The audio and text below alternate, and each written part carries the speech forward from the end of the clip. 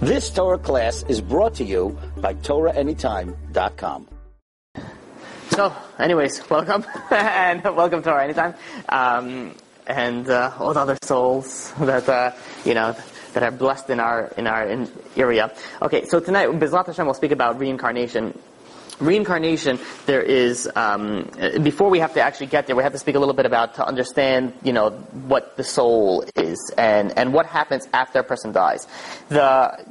If you ever, unfortunately, I had to be in a situation where you actually see a person's soul leave his body, like you see a person die, and you can ask anybody who had, who has been experienced in this area. They see like the body, and the body is breathing, and they can see the person still alive, and he's there, or she's there, and then suddenly they die. They flatline, they die, and the soul leaves them. And you ask all of them, they say like, the person, it's not the same person. It's not. They could tell that it's not the person. Like the person, the second that he stopped breathing, all of a sudden there's something changed about it. Like they look the same. I mean, they might turn a little colder, and they might turn a little, blue maybe, and lose the color. But there's something not there. And the answer is because the soul is the essence of the person. It's not the body. It's rather it's the soul.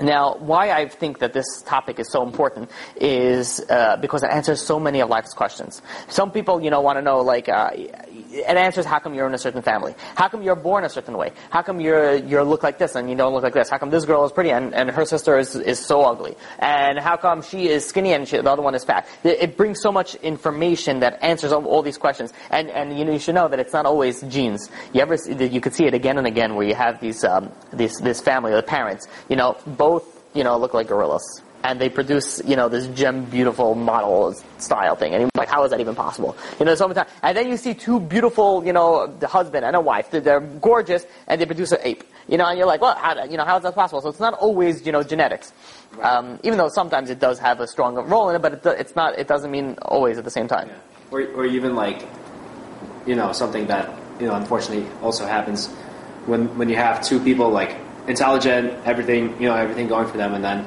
they have a child and special needs child. Right, exactly. And they could have no history of it in the family, right? And they could have no, So there's always like things that just and there's also like also in regards to the genes, like some people, they'll eat a pie of pizza and they'll lose weight somehow, and then there's somebody who just looks at the pizza and they gain 10 pounds, they just smell the sushi and all of a sudden it goes straight to the hips. So there's so many questions. Be like, why? Why is that person like this, and why is this person like that? Why is this family, born with so much money? This person is, doesn't have to work a day in his life. His 18th birthday, he got a Ferrari and a yacht that he could park in the, in the yacht he could park the Ferrari. And the other people are struggling to make ends meet. So it makes no sense. So the idea behind reincarnation, that answers a lot of questions. But before we get into that, I want to give a little introduction of what happens after a person dies. So, and this is obviously according to the Torah, and later we're going to bring in some sources on science. So, number one is when a person dies, first of all, as the soul leaves the body, the soul sort of hovers above the body. And you might actually have some sort of, So the soul hovers, above the body, and it looks down at the body, and it could see everything that's going on. And there's many cases where people, let's say, died or had a near-death experience, and they died temporarily on the operating table. They were able to see from above, and they were able to see what the surgeons were doing, what the nurse was saying, and they were able to describe it after they came back to life exactly what happened. So what happens is that they actually see what's going on. And they could see in the funeral, they actually also see it. They see the family crying, they hear the eulogies, they hear everything.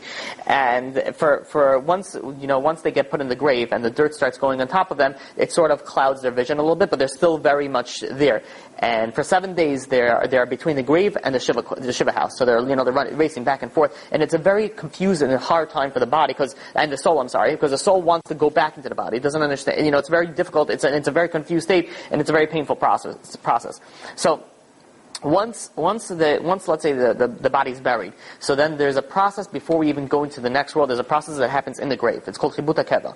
I wonder what it's translated in English as. Maybe the punishment of the grave, maybe, or something like that. What they do is that so in general, if let's say somebody lives their life and they sin, so there's a Kabbalistic term called a klipa. Klipa is like a shell. So when a person dies, they say that Kabbalistically what they do is they actually and it's questionable if it's actually done in practice and how, if you put video cameras, can you actually see it? Most likely not, but what they say it happens in a spiritual sense. They deepen the grave, grave, and there are certain angels that come and they grab the person by all four parts and they start shaking it violently until to sort of break the klipa, break the shell, to sort of release the soul.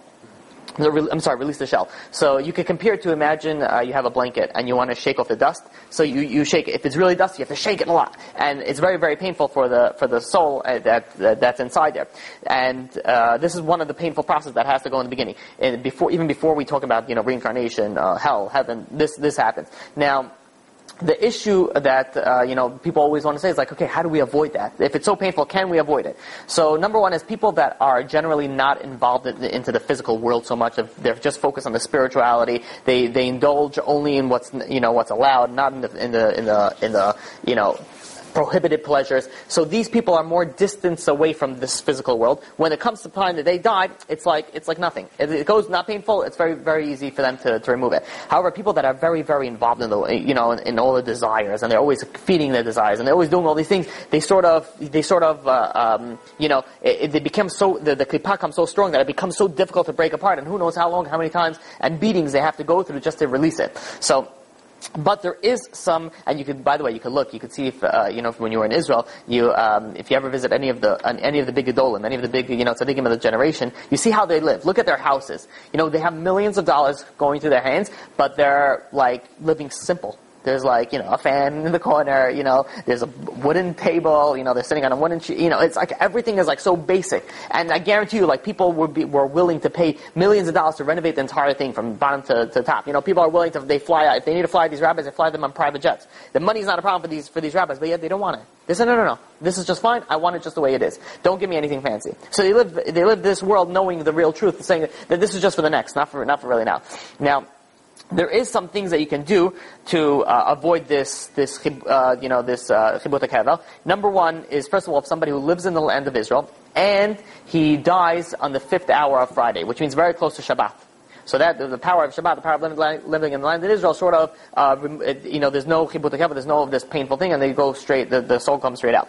However, let's say somebody lives in America or whatever it is. So what can they do? So there's a few things that they can do. Is number one is to give charity. They have to give a lot of, charity, also with chesed, do acts of kindness.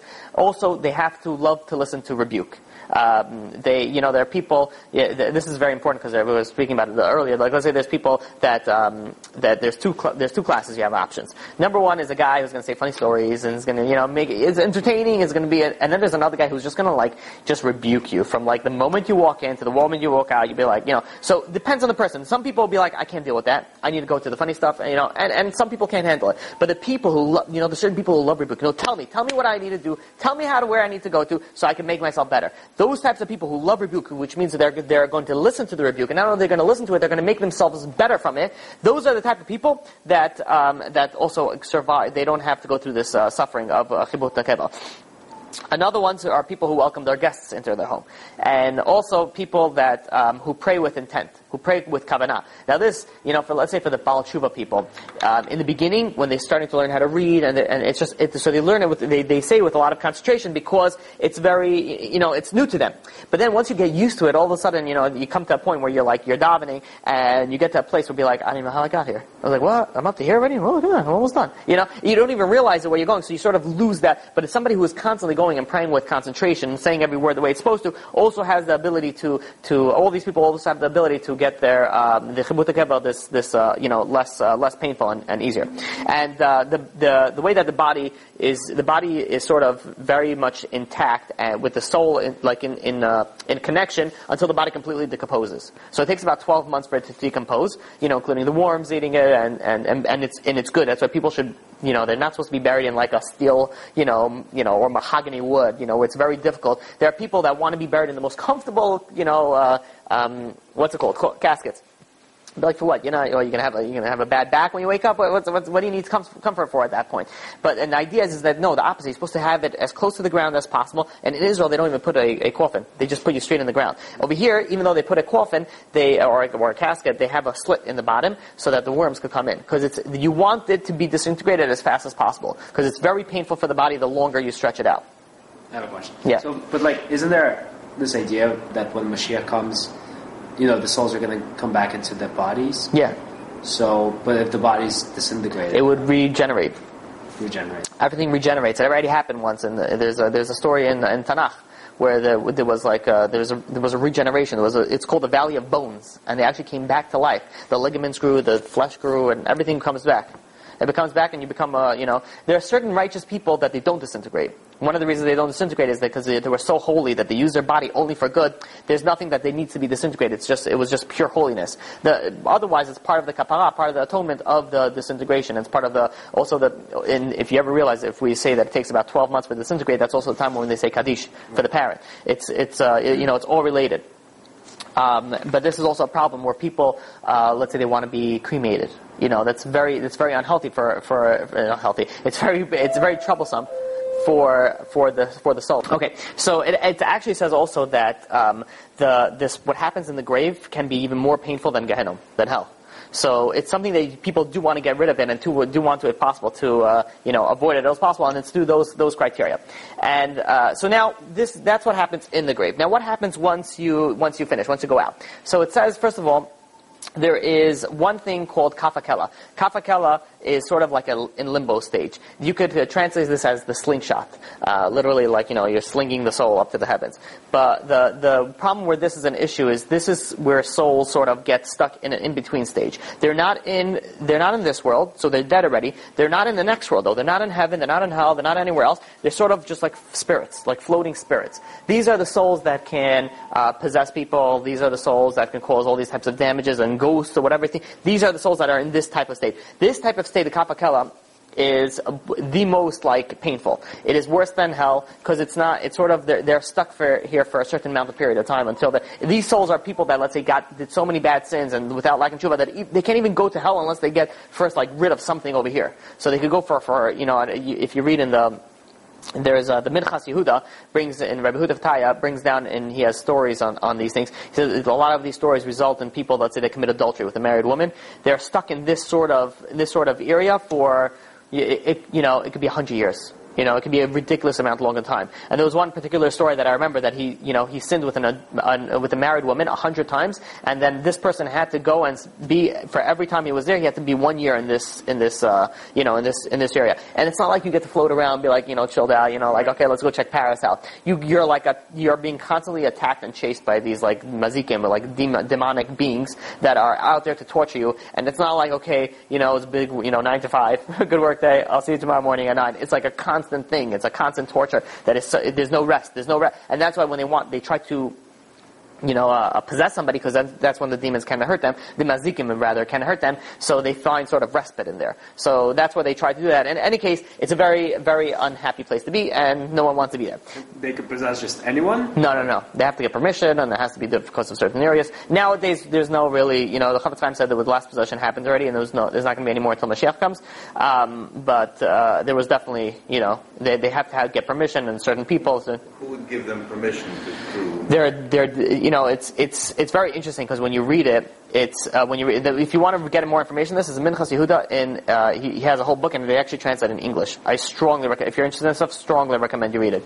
Chapter 88. It's more not like permission. It's sort of like when that person who you possess or thing that you possess does something wrong. That's not like permission. It's sort of like opening for them. Yeah, exactly. They have an opening. It's not like they get okay, you go possess. They're not allowed to go possess other people. It's not. But rather what they do is when they do a certain sin, the other person they're able to go in. And not only that, it's the damagers want them to come out. They don't want them inside because they can't do their job when they're inside. So it's not. So hence they're prolonging their own agony, essentially. Yeah, unless what happens is if for example in the olden days when you had big rabbis, they were able to do tikkunim.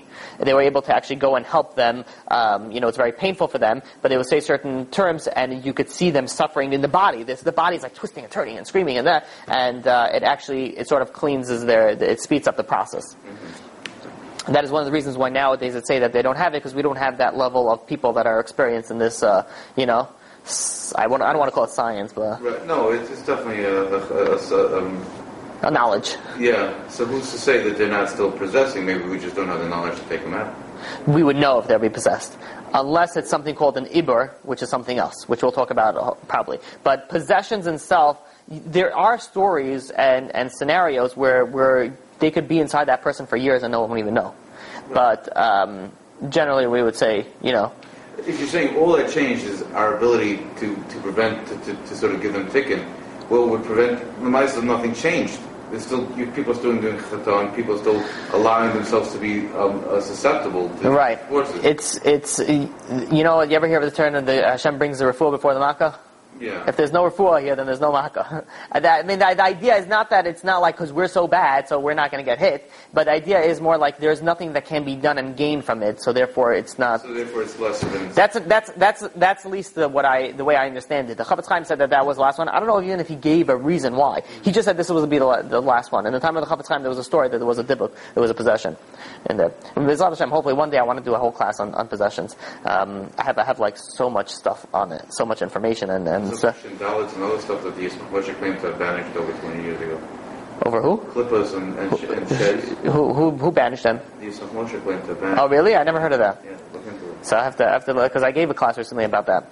Moshe said that they no longer have a shlita and. They don't. Yeah, that yes, but they're still around. Yeah, but they can no longer affect us. Right. They can no longer inhabit human form. Yeah. Interesting. Of sheds. I'm gonna look at that up. Moshe has interesting stuff on it. Yeah. I'm gonna definitely look that up. Thank you. Okay, so that was the Kappa Keller. That was one. The other option after a person dies is the hell option, which is nobody wants to go there. Then there is the heaven option, which everyone wants to go there. And then with what we're talking about is reincarnation. Now there's reincarnation where somebody dies and then they come back into life, and then there's something called ibor, which is more like an impregnation, where you sort of like piggyback on a soul. So someone's alive. And they don't know this. It's not like a possession, but there's another soul that sort of piggybacks on them, and it's sort of like to help them, motivate them, and it could be a soul of a grandson. It just helps them in a certain way. Souls are not uniform. You're not necessarily.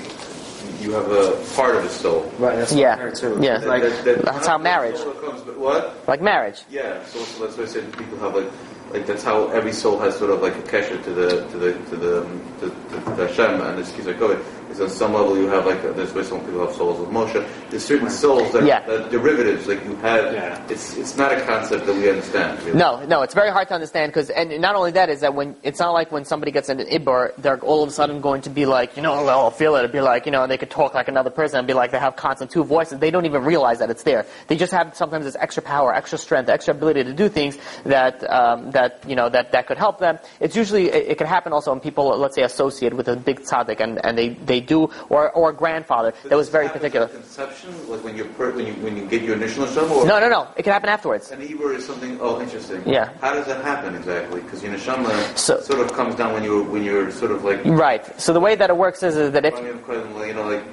Right. So the way that it occurs is usually there's some sort of connection with the Ibor. It's not the Ibor is the impregnation. It's usually some sort of connection. If it's, let's say, an ancestor, it could be related to them very closely. Let's say the ancestor was very particular about a certain mitzvah, and so were you very particular about a certain mitzvah.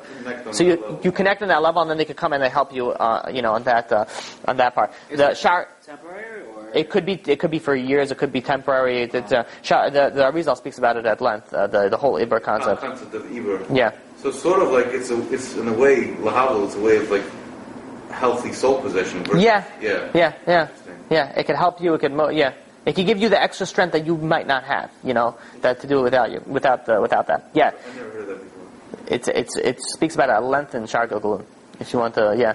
So okay, but now that was the introduction. So now let's go to the idea behind what science says. Now there's science, so there's ways to prove in science. There's observational proof where you take one color of paint and you take another color of paint, you mix the colors together, and hence it produces another third color. And you could see that, and that's very easily proven. Then there's another way to prove it where you actually go and you sort of question people that went through certain experiences. And when one person says something, and the other person says exactly the same thing, and then the other person says exactly the same thing, so it begins to form some sort of, validation of what's going on over here. Now, we don't have, on this point in day and age, as far as I know, the technology to know that if you look at with like gamma radiation on your soul, it'll be like, okay, this soul has been here before, and we don't know that yet. At least we don't have that, as far as I know. But the way that science goes and finds this information is they go basically based on this research. The way they research is they interview and they ask questions and they see what happens, and they sort of and if they can, they validate the data. Now, most of the people that we're going to speak about in a scientific way, I'm going to, by the way, but the people that I'm bringing are all like doctors of usually psychiatry.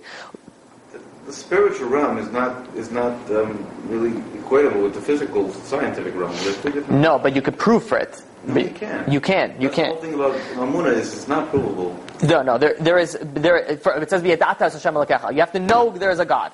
Right. But then again, there's also an Amunah, because there's a space that there's only so much that you can do and know. God is looking into something and saying this is not possible without God. But that's not really, from a modern scientific perspective, it's not really always provable. And what you're saying, the Yadatas Hashem, does not solely equate one component of reincarnation of souls. No, it's something completely else. But I'm talking about that there's always an idea that you can learn as much as you can about this, and then obviously, even with all this data, there are plenty of people that don't believe in reincarnation in the scientific world. And I'm going to bring in scientific proofs that they do believe in it. But even in the scientific world, there are many scientists that don't believe it. There are many scientists that do believe What's it. the flip side of what's the upside of saying scientists believe in it and scientists don't believe in it? It makes people irrelevant. It's true, but not in this day and age. Unfortunately, this day, you know what happens in this day and age when in the line of where with the things that I do and the people that I speak to, it's there's so many times that they have to, if they hear that science is behind something,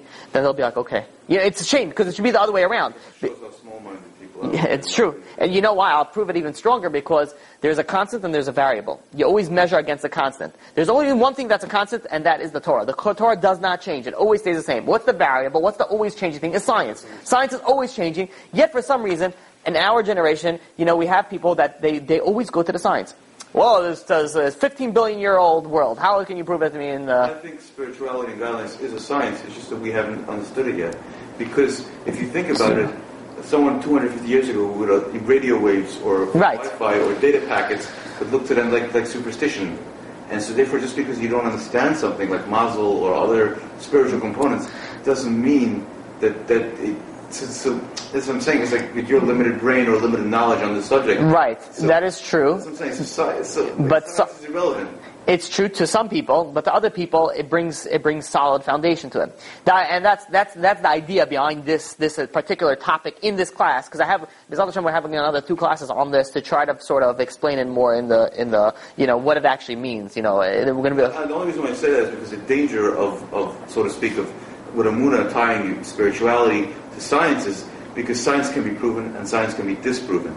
So if you're basing your belief on science and someone comes across and tells you, with a clear proof that's scientifically proven and understandable in today's modern scientific methods, then you're... So what you're saying is if I'm going into dangerous territory, that if I prove it scientifically, then it's a problem, that if they disprove it, then I'm in another... It's a weakness, not necessarily... Not that it should be deemed, in my opinion... I hear that. It's again, this is not meant, the idea behind this is to sort of validate the idea behind it. It's not, I'm not basing anything off science in this. This entire series of shiurim on reincarnation, Gegulim, is nothing to do with science. I'm just bringing a science, how something... scientific proof that this thing has happened based on a multiple user input. Yes, exactly. That's where I'm basically going for moving forward from here. So, and it actually became more of a hot topic, in the past maybe 50 years or something on reincarnation. People have been studying it more, and I just, when I was walking over here, I actually, Googled how many, people believe in reincarnation, or I think I Googled, is reincarnation real or something like that, and it came up with the statistics that I think about 24% of Americans, so you're looking at about 75 million people believe in reincarnation. So there's still 75 plus Americans, and again, I don't care about, I care about the Jewish people. That's the idea. General Patton was a very famous believer in reincarnation. General Patton? Yeah. He actually, when he went to visit certain places in the former Carthaginian Empire, he sort of felt as if I was here before. Oh, really? Yeah, it's written in his memoirs. There are many people that are born after the Holocaust that they've gone to the Holocaust and they say I remember this. I know. I feel 6 million souls. Someone's bound to turn up. Yeah, but anyways, so the first person the psychiatrist that I want to bring up is Dr. Ian Stevenson. He was a psychiatrist. He was actually the chair of the Department of Psychiatry in the University of Virginia School of Medicine. He was there for 50 years. So generally, when I was looking for research on this, I wasn't looking for some, little pisher who would just, with maybe a few letters after his name decides to write about it. I looked for the top of the thing. So usually what I'm speaking about is usually going to be either the chief of psychiatry or someone high up, not even just a run-of-the-mill doctor. It's actually going to be one of the top-end ones that it's, somebody that holds substantial ground. So this Dr. Ian Stevenson, so what he did is he decided, and this is what the general way that I actually did my research on, is actually interviewing and following up and looking at reincarnation stories that happen with children. And the reason why he picked children is that they're too real. They don't make it up. They're not actors. There's some people who are like, I was some famous actor too, and they just make everything up because they just know how to act and they'll learn all the knowledge beforehand. But a child, they can't. They don't know anything. So everything that they say is more true, and they get to the smaller children. So he focused at a very young age.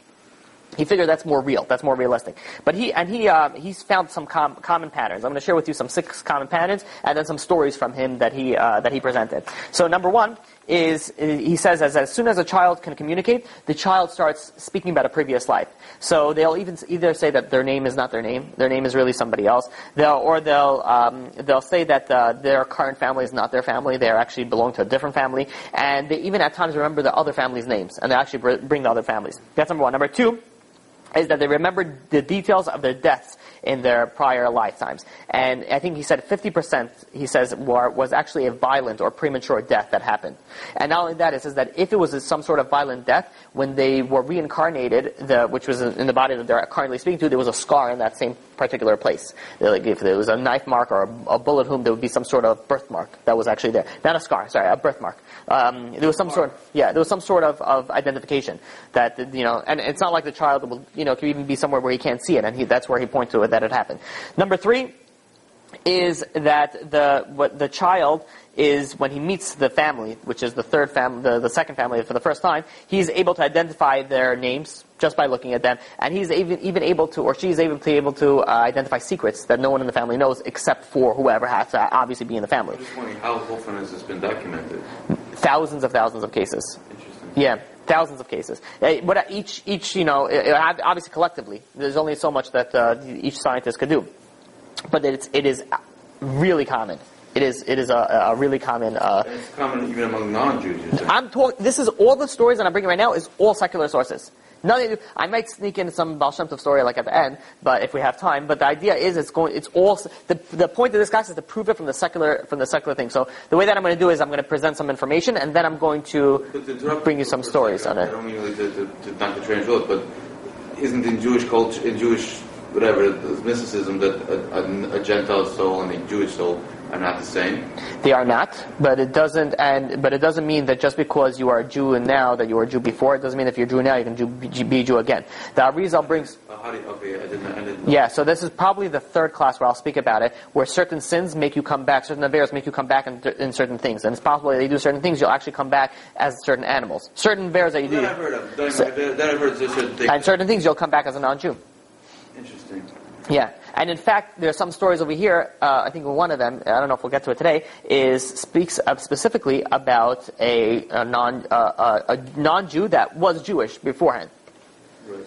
So it is very interesting. The interesting part that I find, and the reason why I like to start with the scientific, is because as we say scientific, and they'll present it as like data that they validated based on how many research they did. As you learn more about it, you'll be like, well, the Torah said this like thousands of years ago. Like you're not telling us anything new, which is pretty amazing. Not that it needs any validation of the Torah, but rather that it's just it sort of just makes everything just that a little bit more real. So number 3, we said number 3. Number 4 is that when they come back with the same personality traits and their personal preferences and habits, and that persist from one incarnation to another, which is really crazy. And number 5, he says that the gender usually stays the same. He says 90% of the people that came back in the same gender. He says also that the 10% that didn't, he says, might give us an insight to homosexuality or transgender or transsexual, all these different types of diseases. He brings that as an insight. He doesn't really go into detail in it, but he sort of, opens that door. So, and the 6th one is he says that the physical appearance is similar from one life to another. So you actually look similar. So yeah, those are Dr. Ian Stevenson's 6 criteria that he found, and he collectively did it. Now I want to share with you a few stories from him. Number one is this: I'm going to tell you the names, and for whoever's watching also, I'm going to tell you as much information as I can, so that I'm not making this up. You could go look it up, search for it. Okay, number one is a story by the name of a boy named James Lineker. He was, since he was born, he was very, very obsessed with airplanes. And, and his parents, we realized this when he was 2, he had a nightmare, and he woke up screaming, airplane crash, plane on fire, little man can't get out. And he kept on repeating and screaming that. So his parents came, calmed him down. And, slowly after that, he started presenting knowledge that no little child should know at that age. He was once playing with his mother with an old, World War II airplane. And she was, as they were playing it, the mom was saying, on the bottom, this is where the bombs come out. And he's like, no, Mom, that's called a drop tank. And she's like, all right, whatever, okay. And then, they were once the family was watching a documentary on World War II. And the narrator was calling a Japanese plane a Zero. And the little child who was watching it says, no, it's not called a Zero, it's called a Tony. And we started saying, they actually validated the dad. They actually went and they looked it up, and it turns out that he was right on both accounts. So they saw that something was going on, and he started drawing like airplanes, and he started getting very involved with airplanes. What was the other plane? Because I happen to be very proficient in World War II Japanese. They said his plane was a Zero, and he said, no, it was called a Tony. Tony? I don't know anything. I'm just repeating it. I don't know what the information on that. Dive bomber. Zero fighter. Oh, okay. I don't know that. But in any case, he was right when the other person was wrong. And according to the story, he actually validated it, and it was right. And the narrator who was saying the documentary was wrong. So slowly after these nightmares started happening, he started remembering more about his previous life. And so much so that he was even able to remember his name. His name originally was James Houston, Jr., and he even remembered the Navy, the ship that he served on was the Natoma. And he even remembered his co-pilot's name, which was Jack Larson. And he also had this Houston, he had a living sister. And they actually, did some validation. The ship was called Natoma? Natoma. Natoma. Aircraft carrier? That's too much information. I don't know. Ask me stuff about the Torah. I happen to know there are only 5 aircraft carriers in the West. I could probably send you the link if you want to this stuff. Remind me afterwards. A couple of interesting things. Yeah, remind me afterwards. I'll send you the link. There's of where I got the stuff. So the next story was a guy by the name of Gus Taylor. This was a freaky story because Gus Taylor, when he was just a baby, I think 18 months old, and his father was changing his diaper, he looks up at his dad and he says, Dad, when I was your age, when you were my age, I was changing your diaper. Imagine that, hearing that was for a little baby changing his diaper, 18-month-old, or a little bit older than that. So, it got him a little scared, but, didn't think too much into it. When he was about 4 years old, the grandmother died, which was this grandfather's wife, and they all went to, they started looking at old albums, and they were looking at albums when the grandfather was a little kid. And which means that this 4-year-old would have no idea knowing that was a grandfather. And he's like, as he points, he's like, oh look, there I am, right here. I was here, and that's my car. And he names his car, and then he started giving over some information that no one would know. He knew that his sister, this guy, which was really his grandfather, his sister died, and not only that she died, she was murdered, and she was thrown in the San Francisco Bay. Wow. And no 4-year-old will tell, and he was actually right on that thing. So they, it was, obviously like, how is it possible? And he knew that. The next story. This story is actually not by Dr. Ian Stevenson. It's actually by Dr. Eli Lash. This is was an Israeli physician that he served in the Gaza Strip, and what he in 2009. So a little background on this is in Israel. There's a certain group of people that live there called the Druzim or Druzim. They live usually in the Golan Heights near the Syrian border, and that's where they have actually very interestingly a lot of reincarnation stories amongst that. Right, interesting. You mentioned that because the Border Patrol uses them specifically because they say that the Druzen have a sixth sense. Yeah, there's something with them. There's something very odd with them that they have extra. They sense certain things. Yeah. They're not Jews, but they live in Israel and they have Israeli citizens. They serve in the army.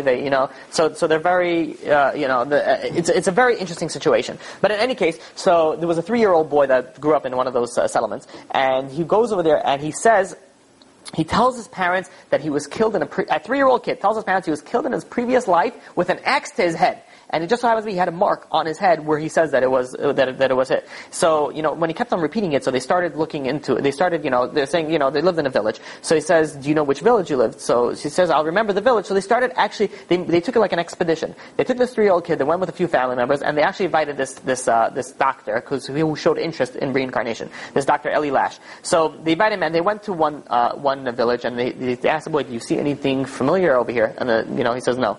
So they went to another village, a second village. Again, he said no. When they got to the third village, he says, this is my village. I remember this village. And as he... Jewish village? Jews, yeah. And as he got in there, he sort of, he started remembering names, and he remembered his name. It doesn't share what his name was. And not only that, he also remembered the name of his murderer. And he goes, and once they get into the community, so they ask him, do you know somebody by this name? Who he says who he was. And he says, yeah, he happened to, disappear about 4 years ago.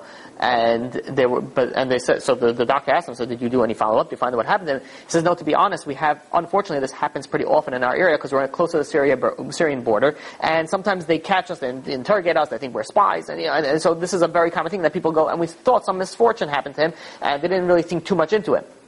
And so there was a sort of a crowd that was, gathering around this when this was happening over there, and the boy noticed somebody over in the distance, and he started walking to him, and he called him by his name. And the doctor asked him, he says, is that really your name? And he says, yeah. And the boy said that guy murdered me.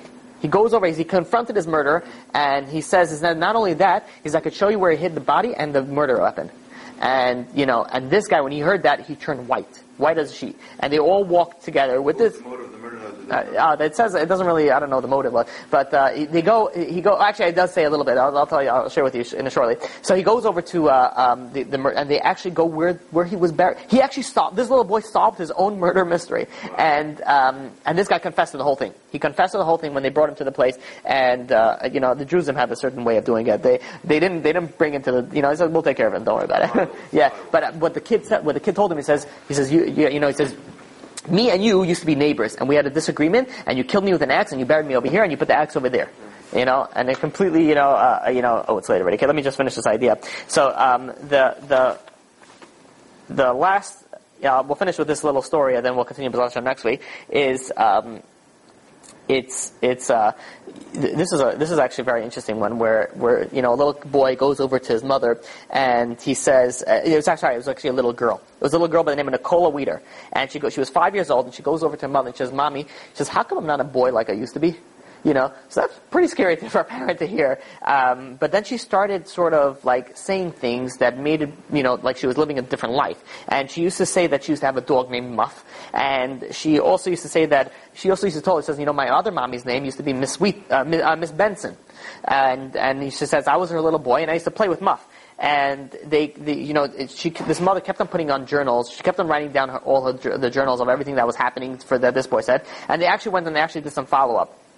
They found out that this little Nicola was a reincarnation of 5-year-old son of Mr. and Mrs. Benson of Haworth in Yorkshire, England, with a dog by the name of Muff. So and not only that, so what happened was that so they went and they did some research. They actually went to Yorkshire. They actually went to this area to see if if they could find where the old house is. So they actually went and they found the old house, but there was no Mrs. Benson that was in that no Benson family that lived there. So they go and they say before giving up, they figured let's check the church registries of people there, and they found out that there was. In the year July 25th, 1875, there was John Henry Benson was born to Mr. and Mrs. Thomas Benson. That he was almost 100 years, over 100 years before this story happened, before it actually came. He actually lived in this house. And it says that what happened was, that this little boy, his father used to work in a railroad, thing, and he always used to warn him, don't play near the railroad tracks. And he got, he played, and what happened was at 5 years old, this boy got hit by a train and he passed away. And every time that this girl would see like these scenes on movies or TV, she would get really scared and start having nightmares. And it's just so interesting how everything, just played everything back around. The next story is a little bit longer, so I'm going to save it for next time when we. A few minutes, even if I'll finish it. Yeah, so I guess you go. Okay, fine. So if you feel you need to go, then whoever needs. Okay. So the next story was somebody by the name of Ryan Hammonds. This is also another child, 4 years old, and he, when he was little, he used to always direct imaginary movies. The parents would hear from this movie saying, cut, action, little kids, like, okay, whatever. Thought it was harmless. And, but then he started waking up in the middle of the night with nightmares, screaming in his chest, holding his chest, screaming that his heart exploded. And, and he said, He said, my heart exploded when I was in Hollywood, and so the mother thought nothing about it. So the mother's name was Sydney. She went and she tucked her son back. They didn't give him a kiss. Said, don't worry about it, just a nightmare, and forget about it. And as she's tucking him in, he looks up at her and he says, like Mama, he says, I think I used to be somebody else. And so the mother gets, we'll talk about it in the morning. Let's not talk about it right now. So. He says that, he kept on speaking about it. He said that he used to be, he used to have a big white house. He used to have a big swimming pool, and it was in Hollywood. And he lived actually in Oklahoma. And he said he remembered he had 3 sons, but he doesn't remember the names. And he kept on crying to his mother. He says, Mommy, why can't I remember my sons' names? And she's like, I don't know. I have no idea. So she didn't know what to do, and she kept it sort of to herself. And what she started to do is she started taking out some books from the library that are like pictures of like old movies. What era was the story happened about? This is pretty recent. Oh. This is fairly recent. So she started taking out books, and she started looking at flipping through books, see if it brings back any more of his memories. So she actually did some research on reincarnation, but didn't think too much about it. But one day, Ryan and Sydney, the boy and the mother were turning pages, and they were looking. He stopped the page before they were turning at a 1930s movie called Night After Night. There was 2 men in the center, and then there was 4 other men in the picture. And he's looking at the picture, the boy, and he's like, that's George. He says, me and him did a picture together. He's been speaking like in the old days. He says, we did a picture together. And then he's looking and he shoots to the corner. There was a guy with a scarf, and he says, that's me, I found me. And he points to this other guy who's unknown. Nobody knew who he was. So this is where the mother got a little bit nervous of what's going on. This is a little bit more serious. So she went and she contacted a psychiatry professor. Yeah, a psychiatry professor in UVA Medical Center in Division of Perceptual Studies by the name of Dr. Jim B. Tucker. Very, very famous also in this in this area. And he's been studying, but when this story happened, he's been studying these scenarios for about 15 years. And he studies also between the ages 2 and 6. So before we even get more, let me tell you a little bit about him. So he had also some statistics that he compiled. He said 60% of children who had past life memories were males. Which also brings us, we'll see when we speak about what the Torah speaks about and how it says it's also said. And then he says also 70% of the children had some rough or unnatural death, or premature death. More males and sudden endings. Yes, so far so good. And he says also that, again, like the other person, that 90% were the same sex. They came back as a girl, they came back as a girl, they were a boy, they came back as a boy. And he also said that 20% of the children, they had some memories actually between death and birth. They had some more additional memories. So he doesn't go into it at least in the study that I was reading from him. So he says that he writes in his book. He has a book called Return to Life, and he even somehow proves. He says somehow in nature's smallest particles behave. It proves a little bit clues to the reincarnation existent, and they're able to, like, through quantum physics, that indicate that our physical world may grow out of our consciousness. And there are many physicists that actually believe that. So, but he would. Elon Musk is famous as saying that this world is like the dream world. Oh, really? Elon Musk, the founder of Tesla? Tesla? And he bases his data off of quantum. Oh, really? Quantum? Yeah. What? PayPal was his first. Right. PayPal was his first. Right. That's where. It's not possible for this world to be real in its pure sense.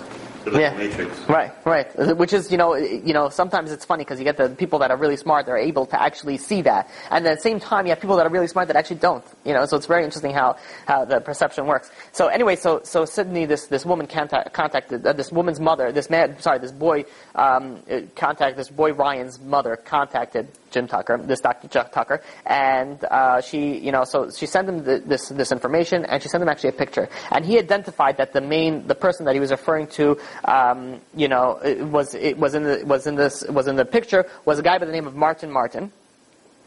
Oh, I'm sorry. No, the person who he was, the George, and the person who he was, they actually couldn't figure it out because he was an undocumented extra in the movie. So what they did was they sent it to this movie expert, archivist, or whatever it is, and he said that the man that he pointed to, his name was Martin Martin. And this guy Tucker the Dr. Tucker did not share any of this information with the mother, with anybody. And what he did is he actually, one of his visits, he actually visited Oklahoma, so he actually visited them. And when he met them, he took out 4 pictures of women, and he placed them all in front of them. And he goes to the little boy, and he says, do any of these mean anything to you? 3 of these pictures completely random, 1 had some sort of meaning. And the boy looks at all the pictures, and the second that he sees one, he says, yeah, this one I recognize. That happened to be Martin Martin's wife. He was able to prove out of that who was, that it was his wife. So after they, he asked him some questions and, solidified basically his findings, he goes and they actually met with the daughter, Martin Martin's daughter. So it's really this little kid's daughter. They met him. She originally didn't want to meet him, but eventually he said, fine, and they actually met him. So, and he actually, this boy actually she validated some facts that the boy said. Number one, he said that he used to dance in New York. And it turns out that this Martin was a Broadway dancer. And he also said that he was, this boy said that he used to be an agent. And he said where people used to always have changed their names. And he says this, he used to be an agent for Hollywood and talent agencies, people always have the stage names. And then he also said that his old address had rocks in it. And the daughter confirmed it, that he used to live at 825 North Roxbury Drive in Beverly Hills. And there was a few other things, and he said, they had 3 sons, and she's like, yes, he did have 3 sons, and she obviously knew the names, and so they actually met. He met his daughter and it didn't go well. It was very interesting. It did not go well. She, when he saw her, he sort of ran behind his mother, and she kept on saying, something's different about her. Her energy is different, very odd things. And eventually, after the meeting, he told his mother, he says, I don't want to go to that old family, I want to keep my new family.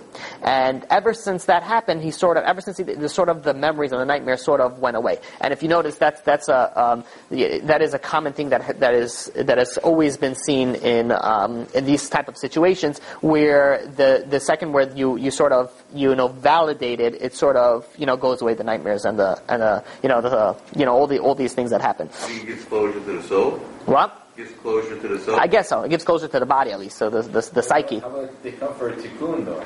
They came for a reason. They came back. These are specifically the non-Jews that we're talking about. These are specifically which. You were saying before that it's also because they're non-Jews, I mean they weren't Jewish in a previous lifetime. Right. Right. Obviously, there's just, and by the way, for the non-Jews, there's also a purpose. There's also tikkunim for that. There's also things that they need to do. Okay. Do we have a little bit more time?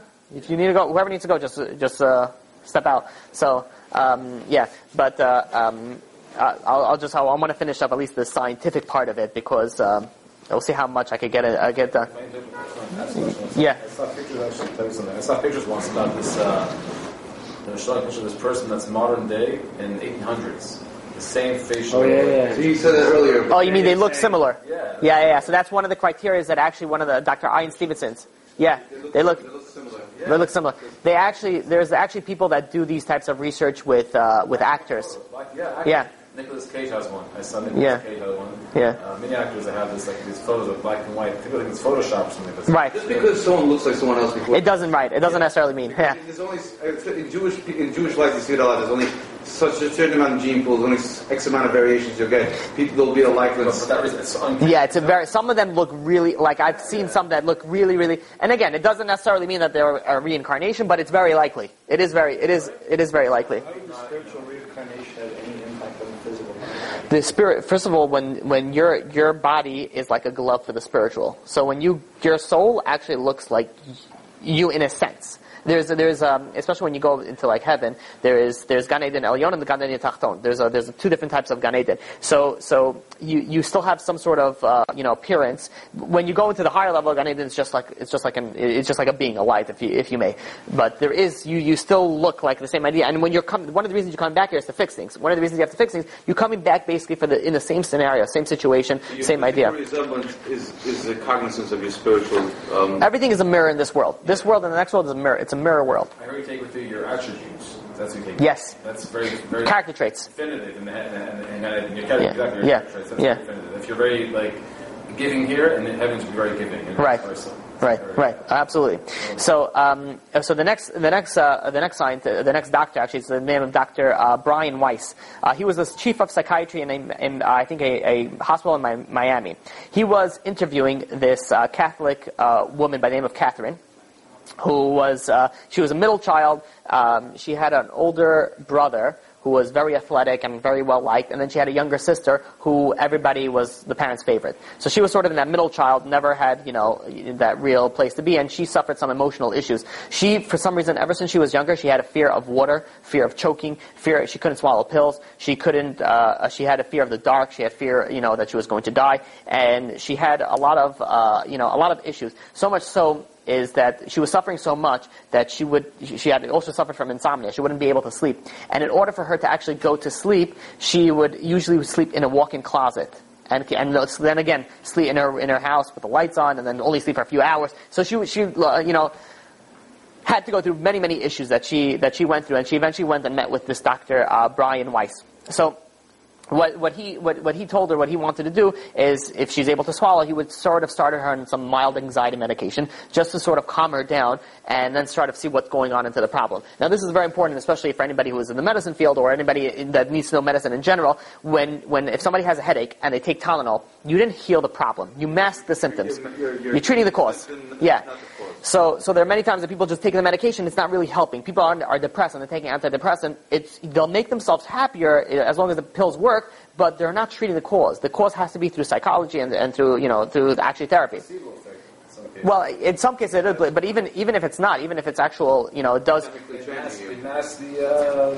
No, because some of them there's a chemical imbalance, and what these medications do is that they balance these chemicals. So in the brain, there's some sort of, and that's, if there's a chemical imbalance, it could cause depression, anxiety. Sometimes psychotherapy is needed, not pills. Psychotherapy always needed. 10 out of 10 times it's needed. So, yeah.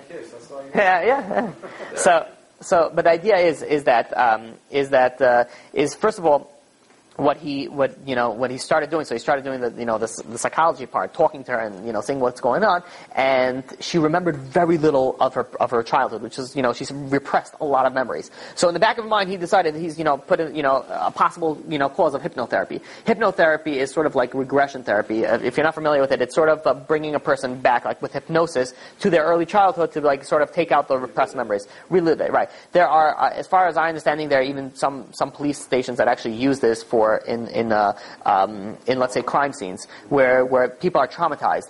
They're like shocked. They don't know anything. So it's sort of like it brings. Your brain is processing. Yeah, everything is processed by the brain. The thing is, it's like when you drove here or whatever it is, your brain processed how many lights you passed, how many trees you passed, how many lions you passed. But there's so much. Yeah, subconsciously. There's just if you would process all that information, right? But if you kept all that information, you'll be overflowed. Yeah. It's sort of like these autistic kids. Oh, you're going to say autistic. Yeah, if you ever seen it, they retain it. Yeah, right. They don't filter it. Right. And it was a very interesting video that I seen years ago where how an autistic kid feels walking through a mall, and you hear like you see like his eyes walking around. It's like you hear like voices and this and everything going on, and that's why it looks like they're not all there, because they have so much going on in their mind, and that's why like sometimes there are certain people like you'll drop a matchbox of or a card deck, and they'll be like, okay, 642 cards over there, or there's 1,400 matches. They know instantly. Everything is instant. The Rain Man. Right. That was an example also that where like everything that was somebody who, yeah, he's like he processed everything like instantly. It's where people usually do some like card counting tricks on these type of But in any case, so the idea is that when you're going to the therapy, it's not just to mask the symptoms. So you take that mild anxiety medication, try to get that, and then take it out. And he saw that wasn't working, so he tried now to think about something called the hypnosis or regression therapy. So he actually brought her back, and it turns out that she had some like very hidden, strong, deep repressed memories that when she was 9 or 11. Her mother was very depressed, and so she went for electroshock therapy. And then one of the side effects of electroshock therapy, the mother of this patient, and one of the problems with these treatments is that it causes memory loss. So she was, as a little girl, she was living with her mother who like was completely at memory loss, like the children and things that were going on. And that not being enough, her father was an alcoholic, and many times her brother actually had to go fetch the father out of the bars and bring him home. And whenever they were together, the father and the father, would scream and fight, and she would always, go this, and then the mother would, when she gets screamed at, what happens if somebody who's depressed gets screamed at? They withdraw. So she withdrew, and he was fighting, and they kept on bringing back, and she had even a memory when she was 3 years old that her father abused her. So what does this have to do with reincarnation, though? Oh, relax. We're getting there. This is the introduction. So he goes and and actually this particular woman, she's a good Catholic. She didn't believe in reincarnation, and if I'm not mistaken, there's something very interesting in the Christian Council of Nice in the year 553 declared that reincarnation is heretical. You're not allowed to believe it, and they banned it from the church doctrine. I don't know what they do now. 553. Why? Yeah. Well, apropos today, the Pope forgives any abortions. I saw that. Yeah. Not the Pope. Any priest could do it. Any priest. Yeah. Yeah. So the priest came out today, or not the priest, the Pope came out today that he could forgive. Yeah. He gives permission for anybody to forgive abortions. God forgives abortions. God forgives abortions. Yeah. You repent on the abortion. I love it how man decides what God forgives and what God. Yeah. But very interesting how. But in any case, so go. Possibly man is God. So. Oh yeah, I guess so. I guess so.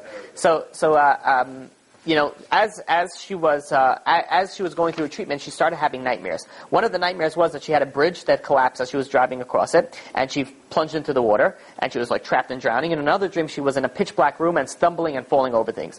Now, this is going back to the year 1980, where this is where Dr. Brian Weiss is doing this treatment on her, and so he started pushing more into hypnotherapy, and he found out that at the age of 5, she was pushed into the swimming pool, and she almost drowned, and which could be why she had all those nightmares. And and he found other issues, and she even found like she was in a dentist's office when she was very little, and she remembered getting the laughing gas. So he goes, and he continued with. Yeah, he continued with these hypnosis until eventually he says, okay, go back even earlier, and he even brought her back to previous lives. There's a way to actually bring you back into previous, and he brings down in his book. I don't know the side effects of it. It sounds scary. It's hypnosis, basically. Hypnosis. You bring about a hypnosis to your previous life.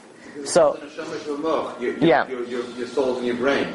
Right, and she actually started at one point. She went through a few reincarnations or incarnations rather, and she started speaking in like a husky voice at one point in time and saying some philosophical thoughts. And what he would do is he would bring her back to the day of that particular lifetime, of the day that she died, and try to basically describe what was happening. And she always described the same idea, floating above the body, like we spoke about, and the same thing that they have conveyed until that point.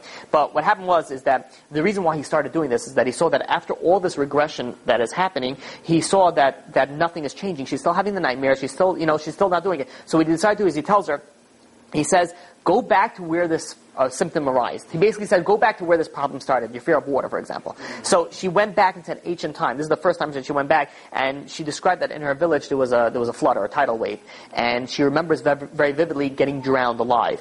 And not only that, is that she remembers her baby infant child getting pulled away from her from the current and watching him drown, before she passed away. And once he basically uncovered this information, all of a sudden she didn't have a fear of like water anymore or swimming. He sort of, and this is the idea of why the closure. It's like a sort of a yeah. So, but one time she was in a trance, and this is the scary part, is that drug-induced trance or I don't know. I would hope not. I don't think it's. Stuck also in that. So yeah, I don't know the side effects of it. I don't know the side effects of it, but it is a common thing that it's. I've heard of this form of therapy. I think you could call it regression therapy or hypnotherapy to previous lives. There are people that do it. But how do you steep so back? I mean, there's only so much you can like. How do you do it? You got to keep on having to go back and back and back. How do you authenticate that it's not just fantasy thoughts? So these in adult situations is very hard to. That's why when we started off with children cases, so children can't make these things up. In adult cases, you're right. That's why most of the theories that you could actually say are more real are when it happens in children. Fabricated. It could very possibly. They want attention. Very, very likely. It's a very powerful thing. Yeah. that child make it up? And there's some Yeah. things maybe Because it was proven data. They gave information that it was that they didn't know, and it was validated. So, but in any case, so what happened was in this particular. Statistical things that would never known by Yeah. a child. What the interesting thing in this particular story about Catherine is that while Dr. Weiss brings her back, he says, she unprovoked starts giving him information, and she says, I see your father. She tells him, and you'll know that he's a father because his name is Abraham. And she says it like Abraham. His father, apparently he was Jewish. I don't know what his religious affinity was, but he says your father is Abraham, and Telling this to the to the psychiatrist. Yes, your father is Abraham, and you will know also that he died because of his heart, and your child also died because his heart was backwards like a chicken. And your son wanted to show you that medicine only goes so far. I quote. And when he heard this, he was speechless, this doctor. Because first of all, his father died years back because of a heart condition, and his son was died 23 days after he was born due to the veins of his heart was incorrectly routed. So it was entering. The chicken. It was going back as if it was backwards. I don't know why the chicken. I'm just quoting that directly from there. And when this happened, Dr. Weiss himself he saw that that they couldn't save his child. He saw that medicine can only go so far. And then she goes on and she says the debt satisfied his parents' debt.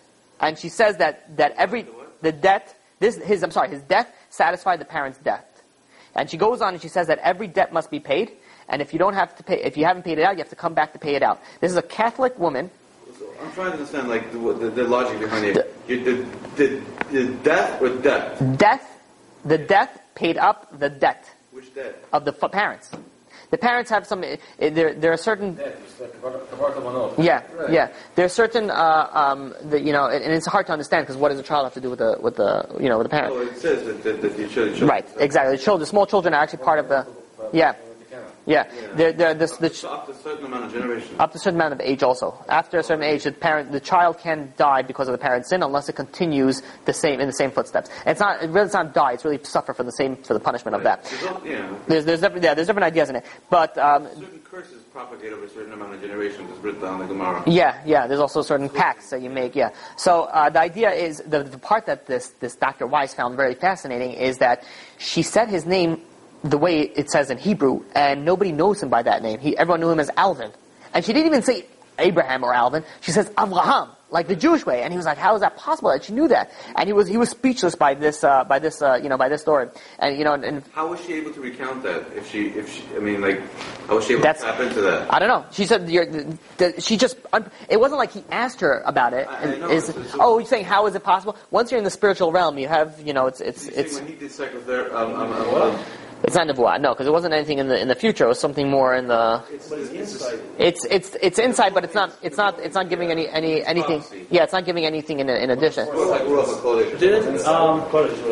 know one of the things that Alon and Navat talked about is like when he I guess like his soul left his body, he was able to be inside other people's bodies and like kind of like see what they're right. See their past and like when whenever he goes touch it, he gets so perhaps like when her perhaps it's sort of connected somehow left and like maybe went into him and she was able to see. It's very possible. The movie Green Mile? Nothing. There's an African American guy who was in jail during the slavery period of America. And he was in the 30s, I think. It's in the 30s it was? Yeah. So 30s. So he was in jail. He had this certain gift. He would touch people, and he can sense their life experiences. Oh, really? He can read their whole memory, their whole life. And it's the same idea, but I don't know if I would. But same idea. I'm quoting like a rabbi that had like a year. Right, the same concept, except that his is a reference in the spiritual, and you're more in the physical. Right. But the same idea. But in any case, What about schizophrenics? So the whole idea with. Different realms inside them, or is that? So it depends. So you're saying are they possessed? Not possessed, but is it like something a different personality reflecting what they used to be in previous life? So you're referring to our previous life. I've never heard of that theory. Schizophrenia. The what? That he was given to the Shotim. The Chal Shotim, to the Ketanim, to the children. And Shotim also.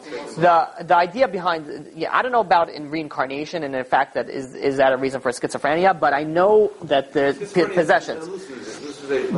hallucination. It's OCD. No, schizophrenia. It's when you have multiple personalities. That's multiple. Yeah, It's not schizophrenia. Schizophrenia could be when you either hear things that are not there, see things that are not there, or your perception, you perceive things that don't really actually exist. Or that we don't see. I'm pretty sure. I think he's right. I'm pretty sure.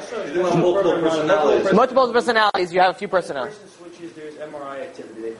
They've done this test now on people who are genuine ones, or not where they're like really just crazy people. No, there are people who are crazy and it's fantasy. And right. People who genuinely have multiple personalities in the same being. The brain makes it real. The brain has, when it switches, there's MRI activity. Really? And it shows different parts of the brain. That's very interesting. So it's a genuine thing that they're experiencing. It doesn't mean that it's a healthy thing. But they're not faking it. No. I wouldn't even say that most of them are faking it. The idea, I'll tell you what I thought originally you were asking me is it like a possession? That the multiple personality, maybe if they're possessed. And in fact, people used to think that when they were crazy, or when they perceived as crazy, they're probably possessed. So they actually brought it to rabbis and whoever was, the ruler of that place, and they said, please take out this possession. They didn't realize, and at some times, it's true, it could be a possession, but most times it's just they need medication and to like a chemical imbalance. Chemical imbalance, no hormones or something. Yeah. But for the people who are generally not, it's not a chemical imbalance, it's the way their brain is working, right or wrong, even if it's a mental defect. But could that be like another reason for reincarnation? I'm not familiar with that. I've never seen that. It's possible that schizophrenics are tuned into a spiritual realm, which is not healthy for the human brain to be tuned into. It could be. And therefore they're hearing... It's very possible. There are many people that say that they talk to Eliyahu Navi. And there are people that say that they talk to... That's exactly what he's saying. If people have nevuah, they're shotim, which basically means they're psychic. I hear you. I hear that. It's not... It's Gemara. Yeah. Right. But it's like it's trauma-induced. A lot of these schizophrenics that have schizophrenia, like fears... It could be. Yeah. It could also be born, like they're born with hormone imbalance, It doesn't necessarily mean... And then granted... What you're saying is not mutually exclusive. No, it can't. Hormone imbalance could be... Oh, yeah, I hear what you're saying. Okay. Yeah. In Achanami. Yeah. Spiritual realm. Yeah. When she was in a psychosis-based thing, right? You could possibly say that that's very likely. I'm not saying no. Just very likely. Putting that out there. Yeah. At the end of the day, you have to do. Thank you. There you go. I'm not this. Yeah. There you go. That obviously also look at it in the spiritual side, but obviously take. Yeah. So the idea. I wanted to share with you, and we'll finish shortly. The idea behind, I wanted to share with you the story of the Baal Shem Tov. Well, at least we'll get one Jewish story inside. So there was the Baal Shem Tov had one of his students, Magid, and he told him, he says, I want you to travel to a certain place, and I want you to sit on, climb up this tree and sit there until sunset. And, when the rabbi says something, if you're a good student, you march. So he goes and he sits on the tree, and he goes and he sees over there that there's a soldier that's going by, and he was right near a river. He goes, he sits by a river, he eats a little meal, he rests a little bit, he gets up and he rides his horse off. And he notices that he left a little bag of coins that he his wallet down over there. So he goes over and he doesn't say anything to the rabbi. A short while afterwards, a little boy comes along, sees his bag of coins, picks it up and skips off. And a short while after that, an old man comes, exhausted, obviously lived very poor, eats a crust of bread, and he goes to sleep near the river. He falls asleep. Meanwhile, the soldier finds out that he lost his wallet is no longer with him. So he comes back to look at it and he sees an old man sleeping right there. So he wakes up the old man and says, give me back my wallet. The old man says, what are you talking about? I don't have a wallet. And he says, what are you talking about? I dropped my wallet right here. I was right here. He says, give me a wallet. And he says, I don't have any wallet. I didn't see anything over here. And the soldier started beating this man. And he beat him until he felt like he really didn't have anything, and then he just rode off. And when the sun set, the student went back to the rabbi and says, this is what I saw. What's going on over here? So the rabbi tells him, he says that the soldier owed the boy the exact amount of money that was in the wallet in a previous lifetime. So the student says, so what about this old man? He says that old man was a judge in a previous lifetime that incorrectly judged a case that made the soldier take it to the boy. He says everybody comes back in to pay their debts. This is what everything is a full circle. We'll finish with this last story. That this is Dr. Weiss. His book of Only Love Is Real. He brings down a story there that he was he also did all this hypnosis, therapy. So he did this. Is an interesting story because with regarding the non-Jewish in the Jewish body, and the Jew in the non-Jewish body. So there was a woman by the name of Elizabeth, not Jewish. And when she also, the whole idea brought her back into hypnosis therapy, and she used to remember the Jerusalem stone. She remembered the colors and the gold and the silver and the pinkish hue, and she always remembered about her life in Jerusalem. And she remembered her father, and her father was named as Eli, and he was a potter, and she was a young girl by the name of Miriam. And she used to go, and they used to go out with the father. And one time, she brings back this vivid repressed, or if you call it repressed memory. And she says that one day her and her father were walking, and a bunch of Roman soldiers came to the village, and they sort of brutalized him for sport. And what they started doing is that they started doing all these type of things, and they tied his feet with rope, and they tied it to the horse, and they just sort of ran all over the place while his body was like bouncing everywhere. And as they figured they had enough fun, they just left him there. And he was coughing up blood, and obviously, like leaving this world very, very shortly. This Miriam runs over to him, and she says, I ran over to my father, and I was holding him, and she says, I saw his soul leave his eyes, and I saw him literally the life go out of his body. This fly is literally just on me. It's like literally hovering over me. So he goes and He was here earlier. yeah, he goes and. No, it's fine. Maybe it's a reincarnation. It's very likely. Or maybe it's just a bug spreading pestilence. Very, very possible also. So the idea, but anyways, he goes and she goes, as her father leaves, she says, I love you, Papa. And that's it. And he died. And she remembered that, crying over her father's lifeless body. She says she has such a strong connection for him, and she took it so hard that she died very young at that age due to depression, and, she just didn't make it very far. So that's what she told him, and, fine, therapy continued. A short while later, he was such a busy schedule, he didn't even put these two and together. He had another patient by the name of Pedro.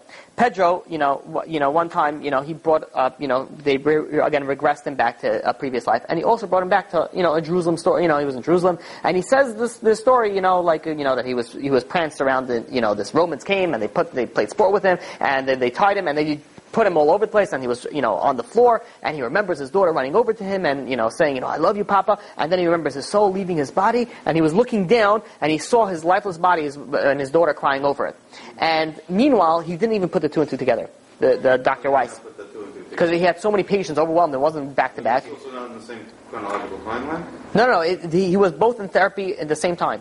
They're both the same story. But anyways, the story goes on that a short while later he brings back to this Pedro, and he brings it back to this into regression therapy, and he goes back to the same point in time that this story happened with the trees, with the stones and with the whole idea. So he's looking at his notes. He says, we already went through this. He says, why is the patient going back to it again? Must be there's some sort of information over here that he didn't release. So he goes and he starts asking questions. He says, so can you tell me your name? And Pedro is looking, he's like, no, I don't remember my name.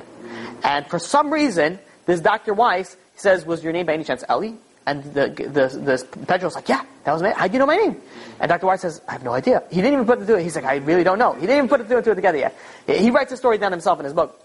So he goes and Dr. Brian Weiss. So he goes and he says afterwards he's thinking, and then he puts the two together. He says, I have another patient, and it's two of them from 1,000 years ago, the same lifetime in my office. And he's like, what am I supposed to do? He says, but he has confidentiality. There's a HIPAA.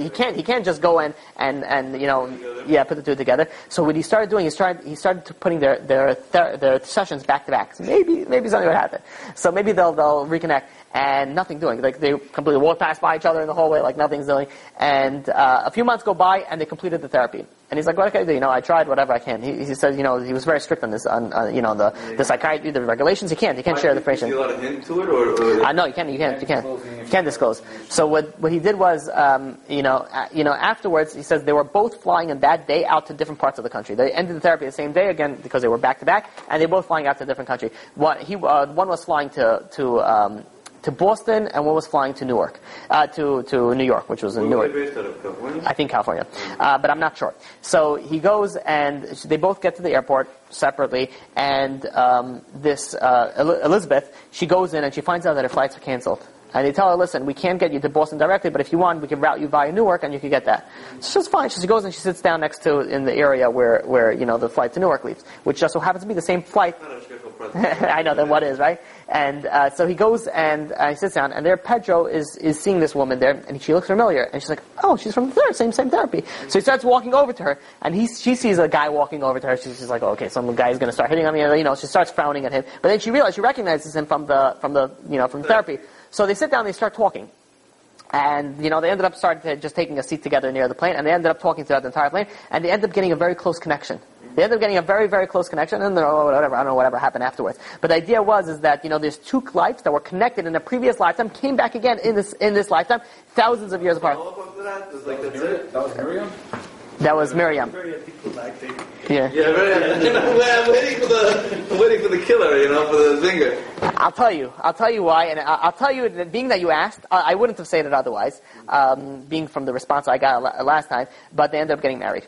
And they end up getting married, and then they have a child. And then, because I said this story once, reason why I cut that out, Because they were father and daughter. they were like, oh, that's disgusting, who would do that? I said, listen, it's souls, you don't understand, it's a whole different situation. That's why I usually take that out of the... By the way, they don't know that they're previous souls, the souls that are coming back at us. No, usually there are some people that remember it, but most people do not remember. Yeah, you don't know your tikkun is also No. You don't know you came back for. You came back for something you know you came back for. Right, you don't, well, that's what... More harm than you can do, you can fix. Right. Yeah. That's the idea. We'll speak over the next 2 weeks of Zad Hashem, and the ideas on how to, how it works and how to.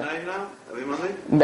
Every Monday night we're going to do it. But the idea is that I want to finish off with this. Yeah, I want to finish with this thought that reincarnation is a real thing. According to the Torah, it's real. We know that. But now, even according to science, it's already getting proven. Like from these Kisera, it's a real thing. It's something that's not that we need the proof again, but it's something that exists and it's something that it pays. And I find it so important to know this information because it answers so many of your life questions. It opens up an idea. I think it doesn't. I think it just makes you want to ask more questions. No, I have the opposite. Well, come, you'll see. Because it makes you ask questions. It explains what you don't understand, but it doesn't give you closure. No, it's not going to give you closure, but what it gives you is there's a point. There's a point for me. Yeah. It gives you insight, not clarity. But it also gives you clarity. I think it gives you clarity because it gives you an idea like, okay, I'm here for a purpose, maybe because I messed up previously in this life, so then I know why I'm in this situation. Possibly happening for you. People that suffer a lot in life actually find closure in this. They'll be like, okay, maybe I did something, and this is a tikkun, and they find actual closure with it. So it's like a workshop, in a sense, class. It's like a yeah, exactly. Yeah, get close to your... I'm actually quite interested in what you mentioned earlier, and now the year's over, with the Olam Atachtam and Olam Elyon. In what aspect? In the Gan Eden? Gan Eden, yeah. Because there's a famous Chasam Sofer that says that sometimes Elyon comes down as an angel, and sometimes it comes down as a human being. And he says, how is this possible? So the Chasam Sofer says this, and understand this any way you want to. He says, there's a certain Olam Atachtam of Gan Eden, where he has a body in stasis, and when he wants to come down in human form as a human being, he sort of cloaks it up. Yeah, cloak him. You heard this? Yeah. Yeah, it blows your mind. It does. I mean, I'll tell you like this: there's stuff in the spiritual world that I guess you could say in the mystical idea that's not really spoken out a lot about it, and I find it so fascinating. Yeah. There's so much information there that it just makes so much sense. Even though at the beginning you hear it and be like, that's crazy, but the more that you learn about it, be like, well, that actually makes sense. Extraterrestrials and UFO sightings could strictly be malachim or things from the other realm coming through. What do you say, UFOs? UFOs, yeah. It's very possible, yeah. I mean, it's very... UFOs, they could, a malach and an alien look very similar. Who knows? Yeah. I mean, like... With the big... There's this whole thing on YouTube. They're showing angels flying in the air. People are actually videotaping it. It's not Photoshop. Oh, really? They have, What does an angel look like? You don't... What's on YouTube? Yeah. They have stuff... No, but the thing is... they have stuff on YouTube with the voices. You ever hear that? The shofar sounds throughout the entire world? You hear shofar sounds throughout the entire world, and it's interesting. Sometimes you'll see like a ring of cloud. So I wouldn't have believed that ring of clouds over Jerusalem that was recently passed away. Yeah. Except I've seen that. Oh, you have? When I was in Jerusalem at night. Oh, really? The white ring of clouds at night. I saw my own How do you eyes. explain that, Dino? No, that's not. But that's not aliens. That's just atmospheric conditions. It's very extremely unusual. Gases? There was something in China. I think it was somewhere in Asia, and I don't know. Again, it's authenticity of it, but you see like a building. You see like structures in the sky. Like there's clouds, and you see it looks like buildings. Old Yeah. architecture. Yeah. And again, Is it Photoshop? Maybe. Is it possible? How do you explain? So there's so many other things you could tell. How about Yeah. in the Kotel, they have- Sambayan. Yeah, I saw the Sambatyan River, the bubbling things. What do you see? There's no such. I mean, the entire world's been mapped. How Where's about- Sambayan? How about Yeah. light in the Kotel that came up? I remember that. I saw that. Yeah. There's a lot of things. First of all, they did some explanation on that. I don't remember it all. No, they did some like scientific explanation. There was something to do with. But I don't know. Who knows? People talk and people video and people Photoshop. So it's very hard. You know what it says? The boy who cried wolf. When we have so much fakers out there, who knows what's true? But the idea is, it should start worrying you because it's time. It's time for them. Mashiach to come. It's time for it. Yeah. Yeah. So it's definitely. Mashiach, according to Rambam, doesn't mean what everybody learned in yeshiva. No, or Rambam. Listen, Rambam means it says we're not just going to be subjugated under the nations. It means But that we're gonna that one leader will unite Jews under one sovereignty, and he will reconquer Israel. That's what the Rambam holds. yeah, but there's going to be a base of Mikdash. There's going to be things that are going to be where. in heaven, Yeah, obviously. yeah. So Rambam's very. But even according to the Rambam, you can't explain it that it would be mystical because there's two parts of Mashiach. There's a first part. Later on, Yeah. There's two. Yeah. There's a first part. For example, the resurrections. There's also two resurrections. Also, there's two. That's amazing. He doesn't so much talk about. You see, people tie Mashiach to Tchias HaMesim in one thing, and according to the Rambam, they're two separate. No, and it can happen at two different times, and it's. Yeah, exactly. I like the Rambam's view is we'll see it when we'll get there. Is it basically that idea? Which There's also the concept of going back to the way things were pre-Chet. yes. And Tikkun Olam. But that's afterwards. That's not the After Mashiach yeah. comes. It's you see the problem is that Part of there's the Tikkun Olam is Mashiach. yeah the problem is that there's so many ideas and people just know bits and pieces of it. I know. So I'm actually working on a whole thing to just try to clarify it and like systematically. And again, even when we have The tricky thing that no one really knows what Mashiach is. It's just this concept of Mashiach. no, we know the idea behind it. And in fact, it's very simple. The Mashiach is how it's a real Mashiach when everything that it says it's supposed to do, it's supposed to do. But there's no one. But Except that that's already happening. a lot of it is. Yeah, a lot of the Israel's a sovereign state at the moment. no, a lot of stuff happened. There are that's why they say it's coming soon because it has to be because a lot of these things are already Unfolding. yeah, You see it. all of the prophecies are already coming into Muhammad's Yeah. is very, very possible with nuclear warfare. And then 9 yeah, months. especially according to the Vilna Gaon. He says a 12-second war, huh? Show 9 months. That happened recently With ISIS, right, and Arab Spring and other countries in the row. right. What? Dozens of things. I mean, things that are used to be cheap will be expensive. Yeah, Vice the Gemara, there's Gemara in Sota says that, right? Yeah, right. So Donald Trump, Mashiach ben David. That you could only if you find the Obama with also. It's possible, yeah. Listen, Torah codes are very manipulative. yeah. Obama, they said also was the way that I do it is I always I like to speak about Mashiach. I like the topic a lot, but I don't put dates in it. The reason why I don't say it specifically because let's say you're wrong, it puts people into like okay, well that's it. If it's not, it's like the boy who cried wolf. That's what Lubavitch did in the 90s. It was a total disaster.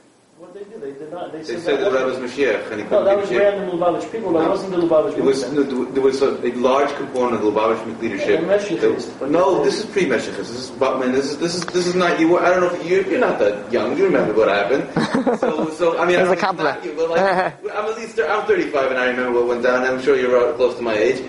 What they did was they said he's Mashiach when he was technically incapable of saying otherwise. He was between two strokes. No, it was right before he had those strokes. He clearly No, yeah, Not in his head. not. Not in his head. No, he had. Oh, he said he was not. He was not, absolutely. He said absolutely he was not? not. And they This were is like Meshichists, 1991 something like too. that, but they were Meshichists who refused to acknowledge the fact that he straight up said he was not. They still I honestly do not remember him straight up saying he was not Mashiach. I think what he was doing is was trying to at that. I'm going to finish up over here. Yeah. I'm going to close it. You've just experienced another Torah class brought to you by TorahAnytime.com.